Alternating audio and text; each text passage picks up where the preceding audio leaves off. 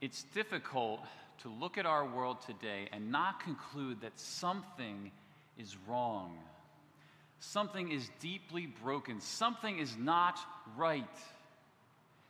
But what is it? What is wrong with the world? You could look at any society at any point in history and ask the same question. Every society, it seems, there are divisions and war, hatred, crime, corruption, deceitfulness. What is wrong with our world? You could argue there's no more important question than that. Story is told that about 100 years ago, this very question was put forward by a newspaper to several writers. And the famous Christian apologist G.K. Chesterton, he answered the question, what is wrong with the world? With two words, I am. I am. We're going to see today in Micah chapter 3 that Chesterton is right. We'll be in the book of Micah. If you're new to the scriptures, you can go after Hosea, Joel, Amos, Obadiah, and Micah. You can also look at the table of contents. I'll be reading from the ESV, and then we'll look at it together. So reading in Micah chapter 3, verse 1. He says, "And I said, hear, you heads of Jacob, and rulers of the house of Israel, is it not for you to know justice, you who hate the good and love the evil, who tear the skin from off my people, and their flesh from off their bones, who eat the flesh of my people, and flay their skin from off them, and break their bones in pieces, and chop them up like meat in a pot, like flesh in a cauldron. Then they will cry to the Lord, but he will not answer them. He will hide his face from them at that time, because they have made their deeds evil. Thus says the Lord concerning the prophets, who lead my people astray, who cry peace when they have something to eat, but declare war against him who puts nothing into their mouths. Therefore it shall be night to you without vision, and darkness to you without divination. The sun shall go down on the prophets, and the day shall be black over them. The seers shall be disgraced, and the diviners put to shame. They shall all cover their lips, for there is no answer from God. But as for me, I am filled with power, with the Spirit of the Lord, and with justice and might, to declare to Jacob his transgression, and to Israel his sin. Hear this, you heads of the house of Jacob and rulers of the house of Israel, who detest justice and make crooked all that is straight, who build Zion with blood and Jerusalem with iniquity.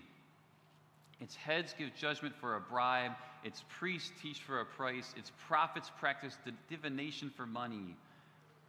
Yet they lean on the Lord and say, is not the Lord in the midst of us? No disaster shall come upon us.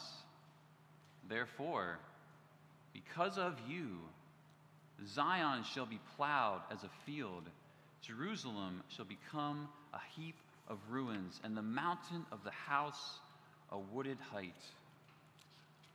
We're going to see the answer to our question today, that the heart of the problem is the problem of the heart. And we're going to see this in three ways, three specific perversions of the human heart. First, the heart perverts God's ways. Second, it perverts God's truth. And third, it perverts God's promise. Perverts God's ways, God's truth, God's promise. We'll see as we go, this text majors on speaking to leaders, but there's principles for our own hearts. We'll kind of go back and forth as we go. But first, the heart perverts God's ways. It's the 8th century BC. Israel is divided into two kingdoms in the north, Israel, and the south, Judah. And they are slowly turning away from their God, turning to idols, to the gods of their neighbors. And as they do, their behavior is turning away from each other. They are beginning to mistreat each other, misuse authority. The nations, in a sense, are falling apart. And it's onto that scene that Micah the prophet comes. A prophet is someone sent by God to turn people back to him.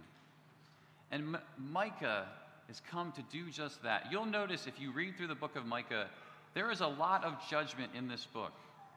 Now, the reason for that is not just judgment for judgment's sake, but again, the hope that we would see ourselves correctly and we would turn back to God, back to his mercy. That's Micah's mission. And so he starts in verse 1 saying, Hear, listen, leaders of the nation. You must listen to this. This is the problem. Is it not for you to know justice? He starts with a rhetorical question.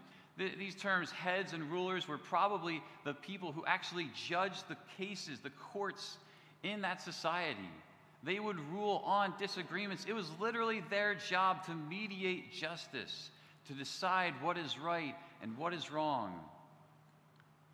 And so he asks, is it not your job description, your very job description, to know justice? But instead, you hate good and you love evil.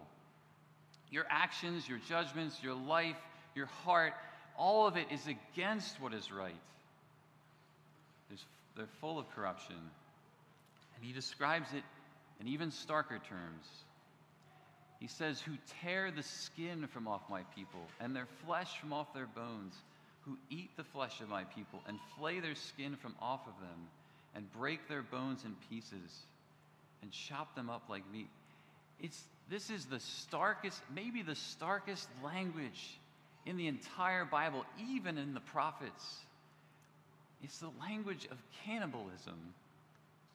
Now, it's unlikely that there was literal cannibalism going on at that time, but Micah is using this to wake them up in the same way that Jesus said of the religious leaders in his day, you devour widows' houses. You use your power to take from the powerless. Your actions are so unjust and oppressive and wicked, it might as well be cannibalism. Injustice was rampant throughout their society. And we continue to see injustice in our world today. And the question remains, why?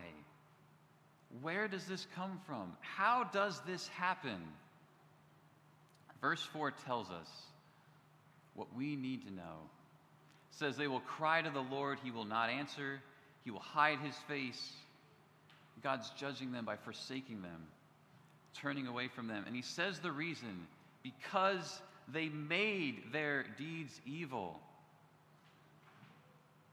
They have made their deeds evil. That evil doesn't come from circumstances. It comes from within. That we are responsible, moral persons. You know, it's difficult to deny that something is wrong with our world, but perhaps it's even more difficult to admit that something is wrong with me. The scripture teaches this truth about us throughout the Bible, that where evil comes from is from within. Jesus assumes it in Matthew 7. He's making a point about prayer, something completely different, and he makes this statement. He says, you being evil know how to give good gifts to your children. How much more will your Father give good things to those who love him? But he just assumes you don't have to be good to give good gifts to your children. You, in your nature, are evil. Psalm 51, David, in his prayer of confession, says that from the moment of conception, he was born in sin. Romans 7, Paul says that in me, that is in my flesh, dwells no good thing. Evil is present within me. The answer of the Bible and the answer behind Chesterton's answer is that in every heart in this room and in our world, there is a fatal flaw. It's not that God has made us evil, or even that he made us a mix of good and evil, but that the human race turned away, and in turning away from God, evil has taken up residence within all of us. And we make our deeds evil. None of us, though, would say that we love evil. I'm sure that the leaders in this time that Micah was talking to, they believed that they were doing right. Or at least they would justify their actions because of their position. Very few people would say and even think, I'm doing evil and I'm fighting good. I was pointed to an article years ago in The Atlantic by a guy named Jonathan Rauch. I'm not sure if I'm pronouncing his name right, but it was about mob mentality, how mobs and riots form and why they act in the ways they do. And it was looking at research about this.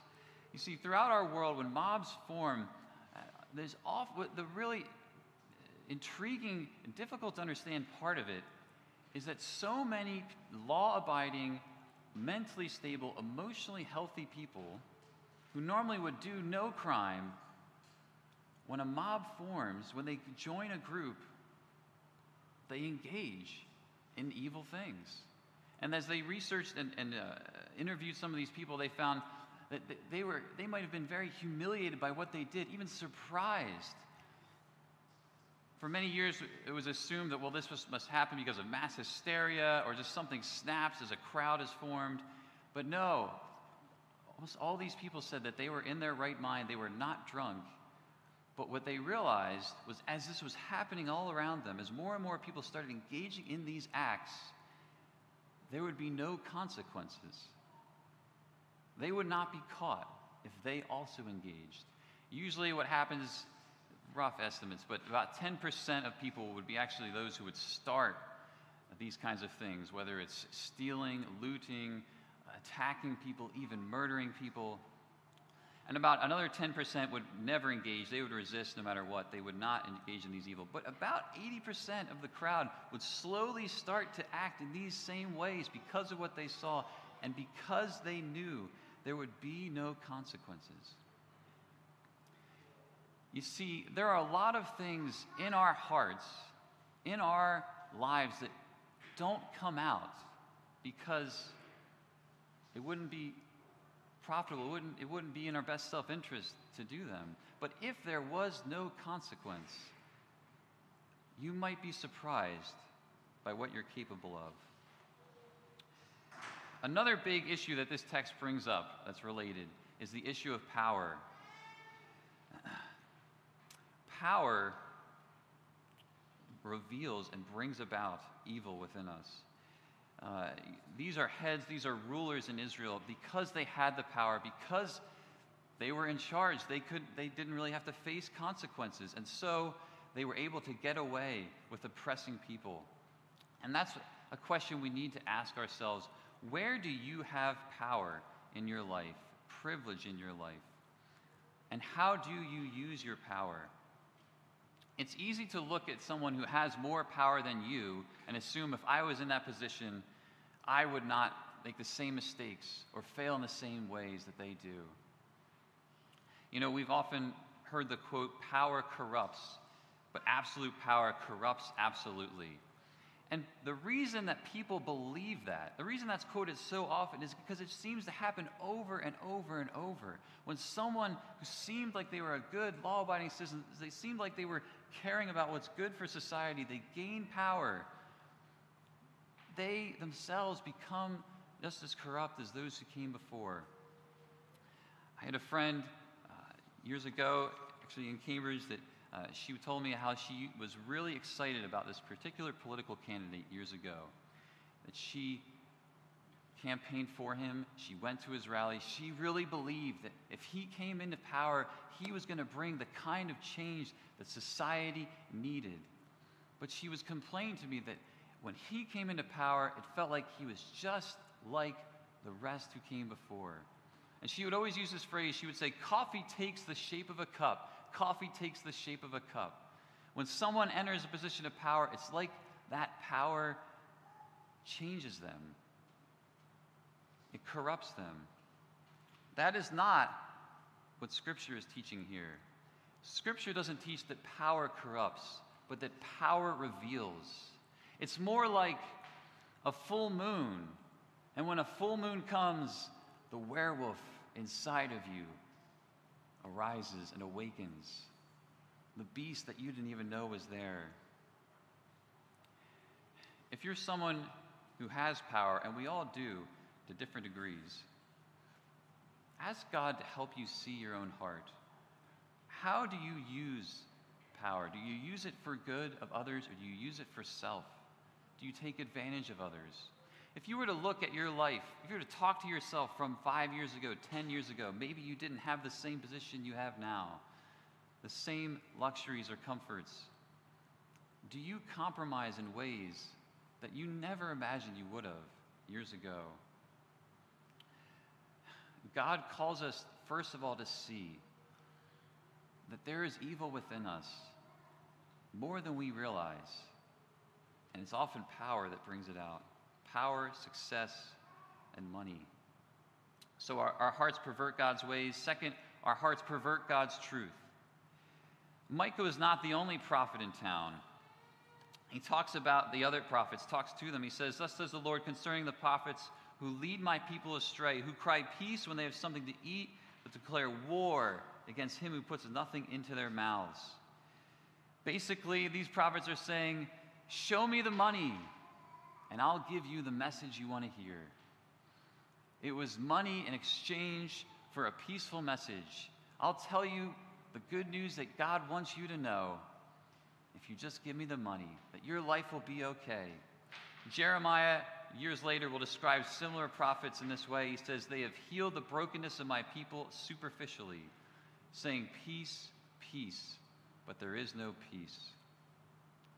And what Micah describes as their judgment is very fitting. He says, "Therefore, because of this favoritism, because of this abuse of God's word, it shall be night to you," verse 6, "without vision, and darkness to you without divination. The sun shall go down on the prophets, the day shall be black over them. I'm going to turn the lights out. You're not going to hear from me anymore. There will be no vision. Even divination, the pagan practices that you look to, will be futile. You will have nothing. You will have nothing." And it's this corruption and perversion of God's truth that keeps us from seeing the perversion of God's ways in our hearts. You see, God has given us his word as a mirror. The book of James says the word of God is a mirror that shows us who we really are. That when you read the Bible, when you hear it taught, every single page you should see yourself. You should see the ways that you fail. You should see what you're called to do. You should see your great need. You and I are blind. There's a reason why this idea of evil, of sin, that dwells within us is perhaps the most hated doctrine in the Christian faith. Because we don't want to believe it. We don't want to see it. We have a hard time realizing it about ourselves. We need God to show us, to reveal to us. We need him by his word. That is the purpose of the scriptures. That was the calling of the prophets. And the temptation of all of us, but especially of those who lead, those who teach God's word, is to not talk about the difficult parts of Scripture, the difficult realities about ourselves, to make it sound a little bit better, a little bit nicer. I myself did not want to read about cannibalism this morning. It's a very difficult text. And that is why it is so important that the Word of God be central in the life of a congregation. We at Hope believe in what is often called expository preaching. We believe in going through books of the Bible and taking the main point of a text, making it the main point of a sermon. Often that means going chapter by chapter and verse by verse. Because ultimately, at the end of the day, I have nothing to say to you. Curtis, the elders, none of us have anything of value to say to you. God has something to say. And it is our job to show you what God has said. No more, no less. And so we do ask that you would pray for the teaching of God's word. Pray that it would be taught faithfully, effectively. Pray that hearts would be open, even right now in this moment, but in the life of the church. Even as we talk about his word in small groups, pray that God's word would be received and transform us. That's your first responsibility. But your second responsibility is to take the word of God seriously. Paul said in the book of Acts of the Bereans that they were more noble than the other believers because they searched the scriptures daily to see whether the things he was saying were so. They looked at the Bible for themselves to see, was what Paul's saying actually in the scriptures he was citing? That's one of the reasons, by the way, expository preaching is so helpful, is that hopefully we're showing you this is what the verse says, this is what it means, this is how you apply it to your life. And you should read for yourself. You should read ahead as we study Micah to know what's coming. You should be in the Word because that's a check on those who teach it. But the Word of God was being corrupted. It was not being taught the way it should be. It was being used to get profit, and it was leading the people astray. In contrast to that, in verse 8, Micah speaks about himself. He says, "As for me, I am filled with power, with the Spirit of the Lord, and with justice and might, to declare to Jacob his transgression and to Israel his sin." Micah doesn't say, in contrast to these false prophets, I am a righteous man. He says, no, I am filled with the Spirit of God. He recognizes that he himself has this same fatal flaw, but he needs God to come upon him, to empower him, to help him. That he cannot change himself. And it's through the Spirit of God that he can now live a just life and speak about justice and the need to turn from sin. We today have an even greater blessing than Micah. The Spirit came upon him as a prophet, but because Jesus Christ has died on the cross and risen again, the Holy Spirit now comes and dwells in each of us as we turn to Christ. Those of us who believe in Christ have the Spirit within us. And this is the fundamental solution to the problem of the world. That yes, our hearts are evil, but you and I cannot work hard enough to change ourselves. We cannot think well enough. We cannot be good enough. We cannot feel guilty enough or be religious enough. No, you and I need power from outside of ourselves. We need a supernatural remedy. We need the Holy Spirit. Ezekiel 36 promised that this day would come. God said, I will give you a new heart. I will take away your heart of stone and give you a heart of flesh, and I will put my Spirit within you, and you will walk in my statutes. You see, we can make our deeds evil, and we will, but we cannot make our deeds good. But he can. The Spirit of God, the transforming power, there's nothing else like it in any other religion, in any other philosophy, that God shows us how we turn from him, and he gives us the power to turn back. These prophets weren't speaking of that. They were simply focused on their own desires. They were living for bribes. We see then how the heart perverts God's ways, it perverts God's truth, and lastly, maybe worst of all, the heart perverts God's promise. Look at verses 9 to the end. He says, hear this, you heads of the house of Jacob and rulers of the house of Israel who detest justice and make crooked all that is straight. They detest justice just like we talked about in the earlier section. They build Zion with blood and Jerusalem with iniquity. There may be even unjust executions going on. And now he talks about every kind of leader. Its heads give judgment for a bribe. Its priests teach for a price. Its prophets practice divination for money. This corruption is spread to all of them. They're all doing it for greed, and yet they lean on the Lord and say, is not the Lord in the midst of us? Is not the Lord our God? Don't we claim the name of God? We have these other gods, but we claim the name of Yahweh. No destruction shall come upon us. No destruction shall come upon us. It's the temptation of all of us to see the promises of God and assume if I just claim the name of God, if I just lean on Him, God will show me grace. It doesn't matter if I compromise. It doesn't matter if I mistreat someone in a small, subtle way. I will not face consequences.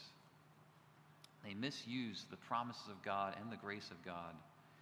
You know, when you see people in the name of Jesus committing acts of violence in our world, that's maybe the most egregious example of this. People rioting, carrying crosses, and saying that Jesus is on our side. You know, Jesus said that my servants do not fight because my kingdom is not of this world. If my kingdom was of this world, they would fight, but because it is not, they will not. You will never need to fight or do anything sinful or mistreatment of others for the sake of God's kingdom. But the problem is we often assume that God is on our side, that He will support our own agendas. And we pervert His promises. When they say, yet they lean on the Lord, is not the Lord in the midst of us, they're not wrong in a sense. It's not that their trust is too big, it's really too small. They can lean on the Lord. He is in our midst, but that doesn't mean that disaster and destruction don't come. The New Testament says that neither famine, nor nakedness, nor tribulation, nor sword, nothing will separate us from the love of God. It's not from disaster, but through disaster and through difficulties that we lean on the Lord, that the Lord is in the midst of us and makes His presence known. So we're tempted to believe that God is on our side despite the things we do. We're also tempted to believe that God wants our lives to be easy. We're tempted to believe that God promises us heaven on earth. God does promise us heaven in heaven, but He does not promise us that we can lean on Him and nothing bad will ever happen. This life is not heaven. It is an arduous journey. God promises us help along the way, joy and peace within the suffering, power from the Spirit, grace to help in time of need. But there are a lot of things that will happen in our lives. And it is just simply not true to lean on God and assume that life will always go the way we expect it to go. I don't know about you, but when life doesn't go the way that I expect it to go, I'm tempted to wonder, where is God? What is God doing? And I'm not leaning on Him in the right way. I'm leaning on my own ability to understand what is happening. And God doesn't say, lean on your own understanding. He says, lean on me. You will not understand everything that occurs in your life. Sometimes you'll be able to look back and see how God used it, but sometimes you might never understand until you're with Him in heaven. But we lean on Him because we know the author. We trust that He is right, that He is doing what needs to be done. And one day, all the strands of all the stories will come together and we will see that our Father was truly working all things for good. But we must not pervert God's promise along the way. We must trust that He is good, even when we cannot see it. And then finally, there's a surprise ending. Verse 12 at first sounds like an awful ending. He says, therefore, because of you, Zion shall be plowed as a field, Jerusalem shall become a heap of ruins, and the mountain of the house a wooded height. There will be not one stone left upon another. Judgment will be complete and final. Your cities will be as if they never existed. There will be a forest left in their place, plowed like a field. It seems like there's nothing that's going to be left. But we find out from the book of Jeremiah that this actually turned out for great mercy. Jeremiah, in his book, he describes how people were talking about this exact prophecy years later. And Jeremiah 26 quotes this verse It says, Micah prophesied in the days of Hezekiah and said to the people, quote, Zion shall be plowed as a field, Jerusalem shall become a heap of ruins, and the mountain of the house a wooded height. But did Hezekiah, king of Judah, and all of Judah put Micah to death? Did he not fear the Lord and entreat the favor of the Lord? And did not the Lord relent of the disaster that he had pronounced against them? This very judgment never happens. We know from the book of Jeremiah that the king that day, his Hezekiah, turned, was convicted of his sin, and feared the Lord and asked for the Lord's favor. And God was merciful. He relented. Because our God is a God of mercy. He sees the depths of our hearts, and he still loves us. And he wants us to come back to him. You see that God, after all this judgment and all this calling out of sin, calling them cannibals, at the end of it, he relents. Is God just giving in? Is he just saying, well, I didn't really mean it. I just was hoping you would try to do better, so I tried to use this hard language. No. God's not just giving in. The reason that God relents is because God takes all of this judgment upon himself. You see, Jesus Christ is going to come one day. And Micah will predict where he will come from, coming from Bethlehem. And he will live the life we should have lived. And he will go to be a sufferer in our place, to be crucified. That his body, as they whip him, will be flayed and chewed up, as it were, left unrecognizable. That as he dies on the cross, God the Father, in some way we cannot understand, turns his face away. He says, my God, why have you forsaken me? The sun goes down. It is blackness and darkness over that day. And when Jesus cries out, all he hears is silence, the silent wrath of God. Ultimately, Jesus bears the judgment that all of us deserve because of the ways our hearts have turned astray. And so God calls us now to turn to him like Hezekiah did, to entreat the favor of the Lord. I heard someone say this week, the Christian life, in a sense, is about becoming a Christian anew every single day. Because every day we're to come to God confessing that I am a sinner, that I have failed, that I don't deserve anything from you, God, but I need the sacrifice of Jesus Christ.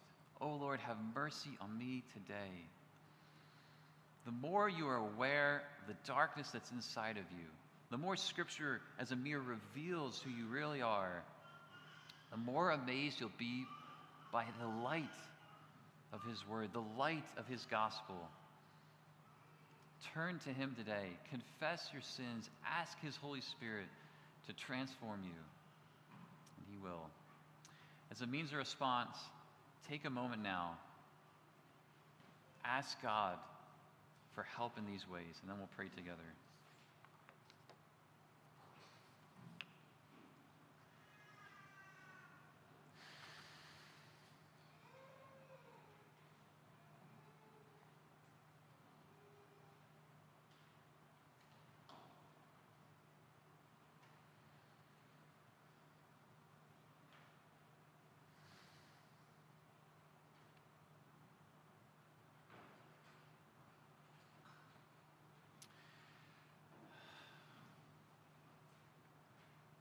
Father, we thank you that you are not like us, that you are a God abounding in mercy and love and compassion and grace.